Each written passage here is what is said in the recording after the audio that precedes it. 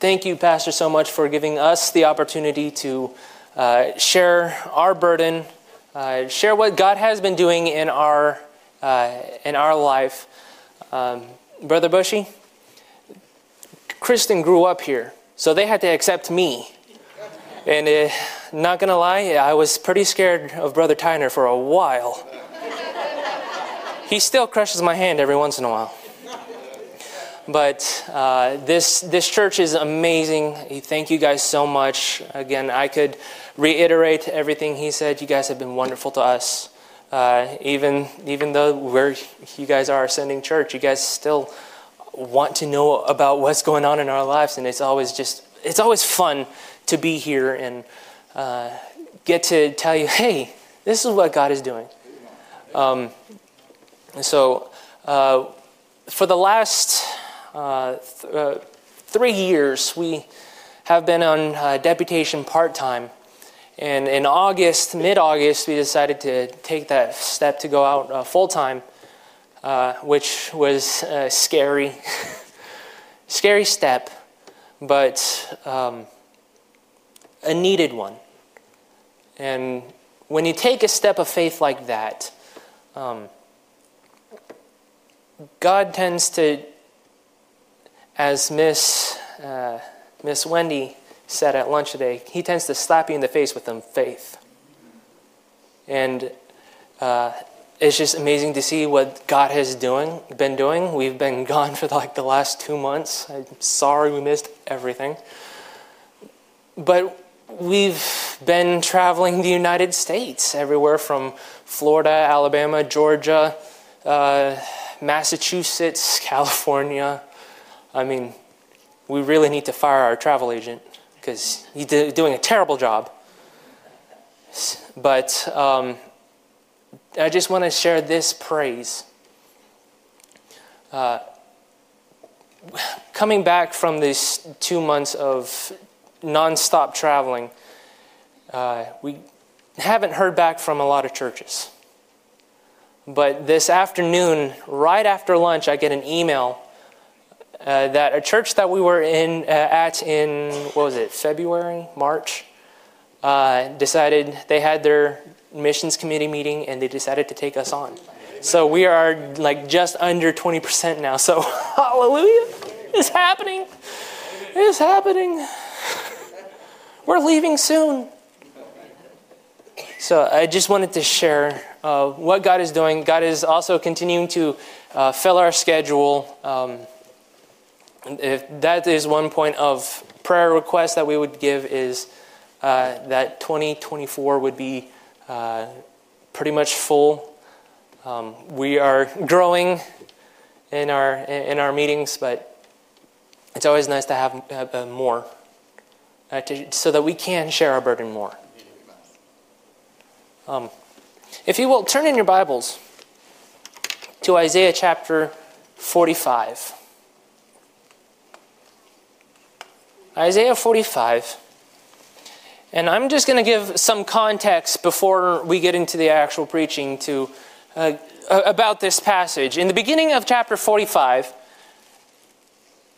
the Bible says, "Thus saith the Lord to his appointed Cyrus." Now, if you don't know who Cyrus is the Medo-Persian ruler that came in after the Babylonians to conquer his people. So he talks to Cyrus saying, I'm going to raise you up for a singular purpose. You are going to conquer my people. But there's a reason why. In verse number 6, it says, that they may know from the rising of the sun and from the west that there's none besides me. I'm the Lord. There's none else. And then God continues talking to Cyrus saying, I am God, in essence. I'm the one that does all these things. Not your gods, me. And he continues that all the way until you get to verse number 20. And that's where we're going to start reading. Verse number 20, it says, assemble yourselves and come. Draw near, ye that are escaped of the nations, they have no knowledge, that set up wood of their graven image, and pray unto a God that cannot save. Tell ye, and bring them near. Yea, let them take counsel together. Who hath declared it from the ancient time? Who hath told it from that time? Have not I the Lord? And there is no God beside me, a just God and a Savior. There is none beside me. Look unto me and be saved, all ye ends of the earth. For I am God, there is none else. Let's bow our heads in a word of prayer. Dear Heavenly Father, Lord, I thank you for the message that Brother Bushy gave, and that we have a simple message. Lord, I pray that you would be with this message. Lord, remove your servant so that your word can come through. Lord, use this to work in people's hearts as you have used it to work in mine. Lord, be with this. It's not me, it's you. Lord, we love you and we pray all this in your holy and precious name. Amen. The first thing I want to see is the call to the servants. In verse number 20 it says, assemble yourselves. God, in essence, is changing his tone. He's not talking to Cyrus anymore. He's talking to his children. Assemble yourselves and come. Draw near, ye that are escaped of the nations. He's talking to his children that are scattered abroad. Now, when I tried to do some research on this, that assemble yourselves was just, it is just that. Assemble yourselves. The way I view it is, how many of you here played football? Caleb, I know you have. All right, before you run a play, what happens? You get together in your huddle. Go into the huddle, you draw out a game plan, break. And then you go and do the play, correct? I remember growing up, we'd play football. It'd just be me, my brother, and 3 of his friends. So it would just be 5 of us playing football. Well, and we'd be like, all right, using the football as a map. It's like, all right, we're here. You're gonna go this way and cut, and then we go blue 52, pizza hut, hike, and then run the play, and someone would get tackled and injured, and start crying. But this is what is in essence what is happening. God is saying, assemble yourselves together. You children of Israel, you people that are scattered across the nations that haven't been killed by the Babylonians and the Assyrians. And we're going to draw up a game plan. There's a call to assemble, but there's also a call, verse number 21, to tell. It says, tell ye and bring them near. So it's not just assemble yourselves together. We're going to draw up a game plan. It is now you guys, we've drawn up a game plan. Go tell them. So we see the call of the servants. Second I want to see is the condition of the sinner. Verse number 20 says, they have no knowledge that set up wood of their graven image and pray unto God, a God that cannot save. In verse number 21, it also says, let them take counsel. Who hath declared this from ancient time? Who hath told it from that time? You see, the condition of the sinner is they were worshiping whatever they possibly could. Isaiah 44 talks about the foolishness of worshiping wooden idols. Talking about a carpenter cutting down wood, making an image that he himself is going to worship, thinking that it's going to help him. See how fruitless that is? And he says to his children, hey, gather yourselves together. Guess what? You're in the midst of a people that have a plethora of gods. They have a plethora of idols. They have so many idols, so many false deities that they are worshiping. Deities that made out of gold, made out of wood, made out of stone.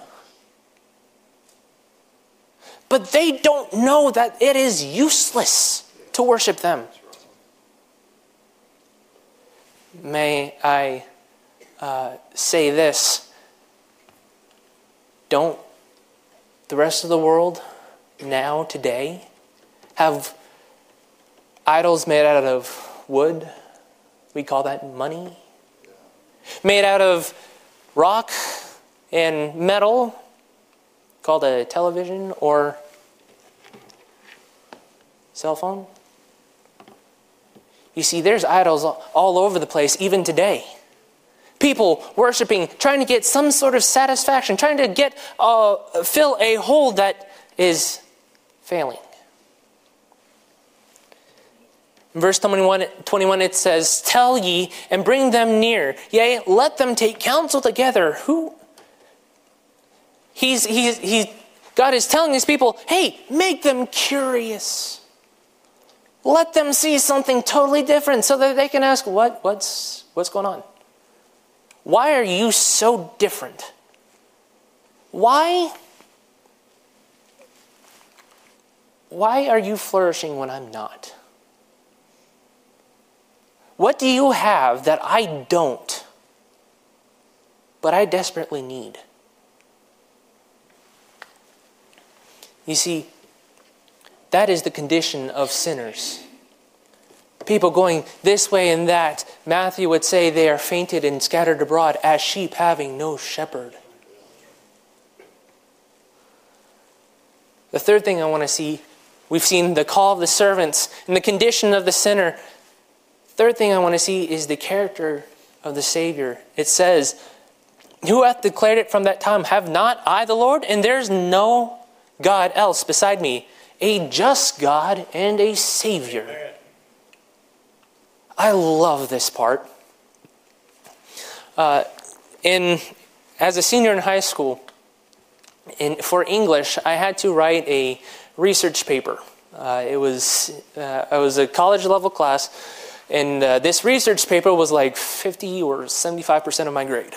So I had to do really good on it, or else I failed. And the teacher gave us some papers, some topics to do, and it was like something like the Battle of Gettysburg and the ramifications if the South won, or something like that. But I saw that list and I said, you know what, I'm at a Bible college. I'm going to do something biblical, and so I decided to go on the holiness of God applied to man. And after a day's worth of research, I realized how broad of a topic that is.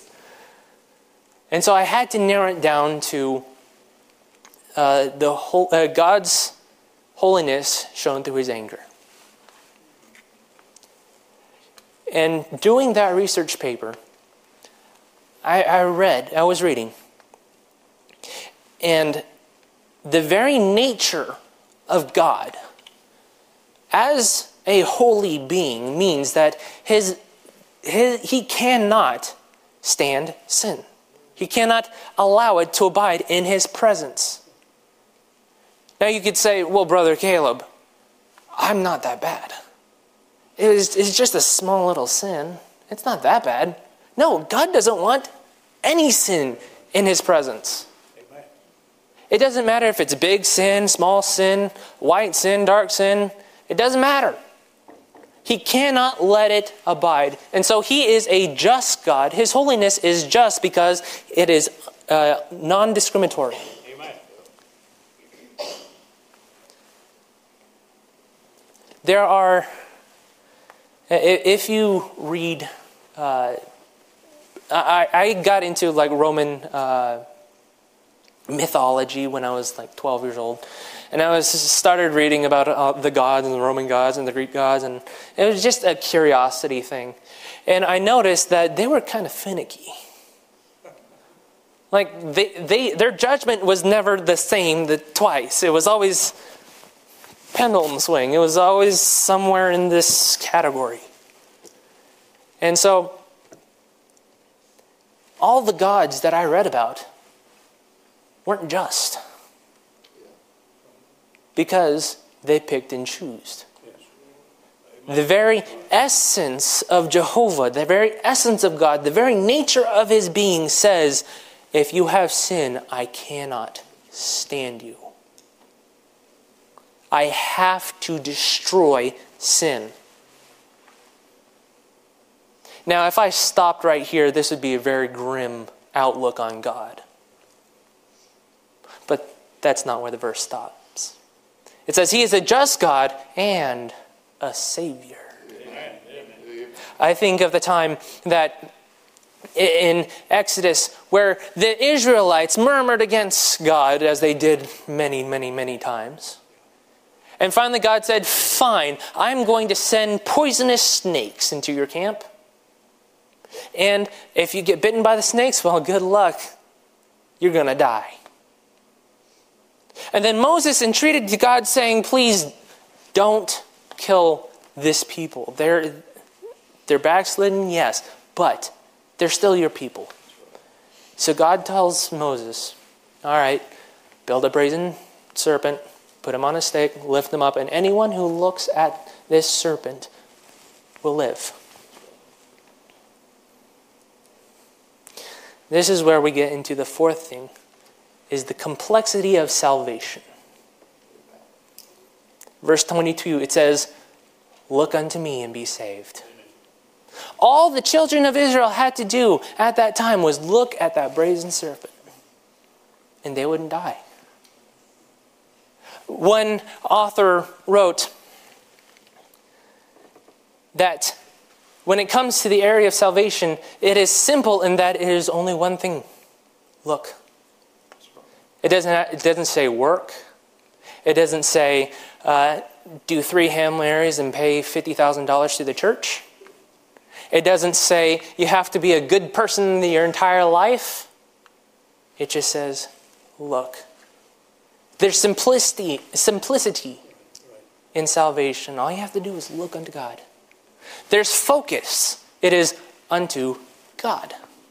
Not unto God and, not unto God or, it is just God.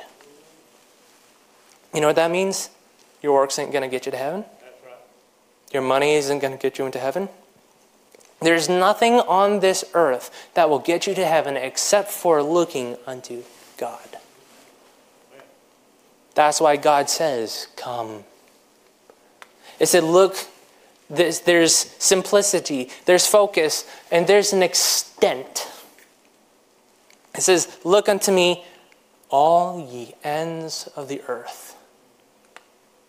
Which means he didn't just say, look unto me, ye children of Israel. Look unto me, ye people that are right now. Look unto me, a few people. No, he says, look unto me, all ye ends of the earth. Sometimes we have a tendency to make salvation complex with stuff that we think should be there. With things that are prejudice, if I can say. But when we take a look at verse 22, the complexity of salvation is simple. Look, the complexity of salvation has focus unto God. The complexity of salvation has an extent, all ye ends of the earth. Why? Why does God say, look unto me and be saved? Why does God say that at the very end? For I am God, there is none else. Brother Bushy, in your video yesterday, you said a vast majority of the Thai people are Buddhist, correct? And in Japan, a vast majority are both Shinto and Buddhist, and whatever religion they decide to add along with that. And when I first heard this, when I was in Japan and I first heard this, that they will accept Jesus Christ alongside Buddha, alongside Muhammad, alongside Allah, alongside name your God, I seriously stopped to wonder, Lord, how? I'm a senior. I'm going to be a senior in college. I've been trained how to lead someone to Christ using the Romans road, the Isaiah's road, the John road, whatever road you can possibly think of. How does that fit into this? How does the Romans road fit into, we accept all gods? Lord, how? And the next day, the Lord pointed me to Isaiah 45. And when I started to read, I got to verse 6, and it's kind of like God got a hold of me saying, stop right there. It says that they may know from the rising of the sun. Japan is known as the land of the rising sun. That they may know from the rising of the sun and from the west that there is none besides me. I'm the Lord, there is none else. Why do we do what we do? Why is Brother Bushy going to Thailand? He grew up there, yes, but he came to the United States. Why does Brother Lancaster go around the country preaching to churches, stirring up revival? Why am I going to a place that I don't know the language, I don't know the culture, I love the food, but that's about it? Why do I do what I do? That they may know. There's no other greater purpose in this world than that the world may know. That there's only one God. That there's only one way to heaven. Acts 2 would say, there's none other name under heaven given among men whereby we must be saved. So I just want to leave you with this thought. Why do you do what you do? Why do you go out into the world? Are you just existing? I'm saved, I'm safe, I'm in the lifeboat. And that's it? Or do you have the burden to say, I want people to know? I want to share this simple message, the Savior's message. Come, look, and be saved. Let's bow our heads in a word of prayer. Dear Heavenly Father, Lord, thank you for giving me this opportunity. Lord, I pray that if there's anyone here that says, Brother Caleb, I don't know, but I want to. If there's anyone like that, would you raise your hand and say, Brother Caleb, I don't know Jesus Christ, but I want to. If there's someone here that would say, Brother Caleb, I know Jesus Christ, but I don't have that burden. I don't have the burden so that others can see, but I want to. If there's someone here like that, would you raise your hand and say, I'm going to get that right with God. I don't want to exist, just exist. I want the world to know. Lord, use this message to work in hearts and work in minds. Lord, help us to see the world in their condition and tell them. All they have to do is look. Lord, we love you and we pray all this in your holy and precious name. Amen.